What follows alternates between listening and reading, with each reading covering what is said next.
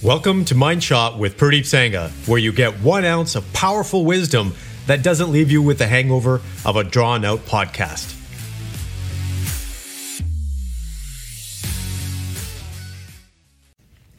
Hello, gentlemen. Hopefully you are rocking your day.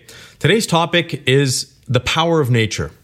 Now, why is nature so powerful? And I'll just talk about my personal experience here, growing up on an orchard in a small town in British Columbia, Canada.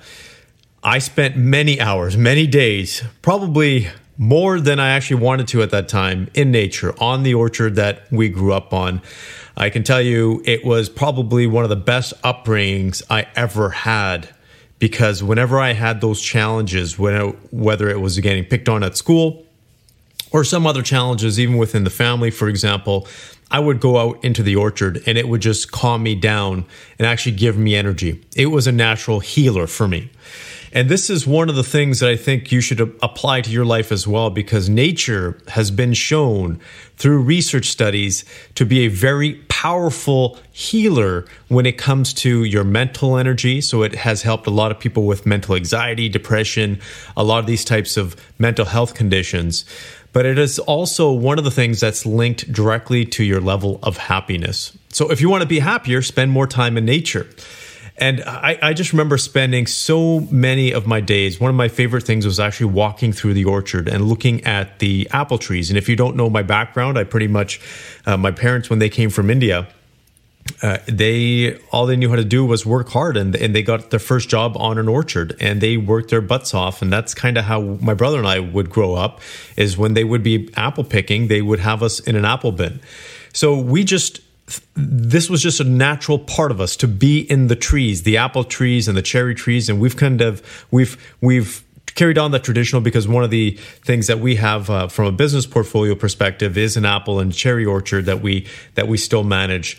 And it's probably something that we'll manage for the rest of our lives, because I can't see myself not living on an orchard, because it is so peaceful.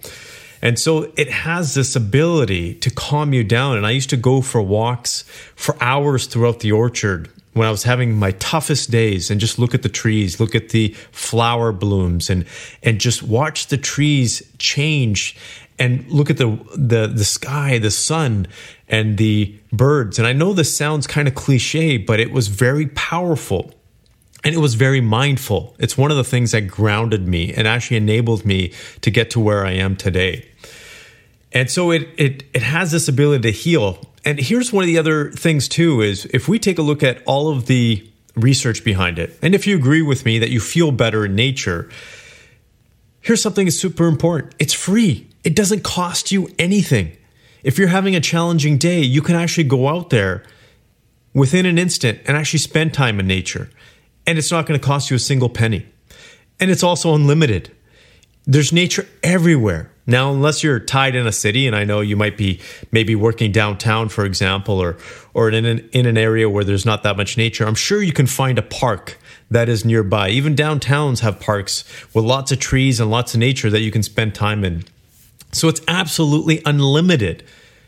And this is one of the things why one of the reasons why I'm so passionate about nature and protecting nature and protecting our ecosystem, is because it has this ability to heal us, heal our race, heal us as individuals, and give us this energy that is much needed. So my key takeaway for you today is to go for daily walks.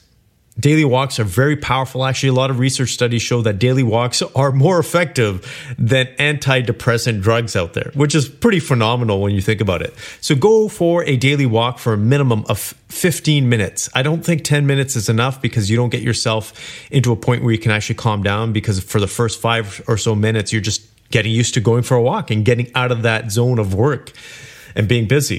The second thing is leave your phone at home or in your office. Don't take it with you, because you want this to be a true walk in nature. Pick a place that has a lot of trees, a lot of grass, other animals, for example, birds, whatever it is, chipmunks, squirrels.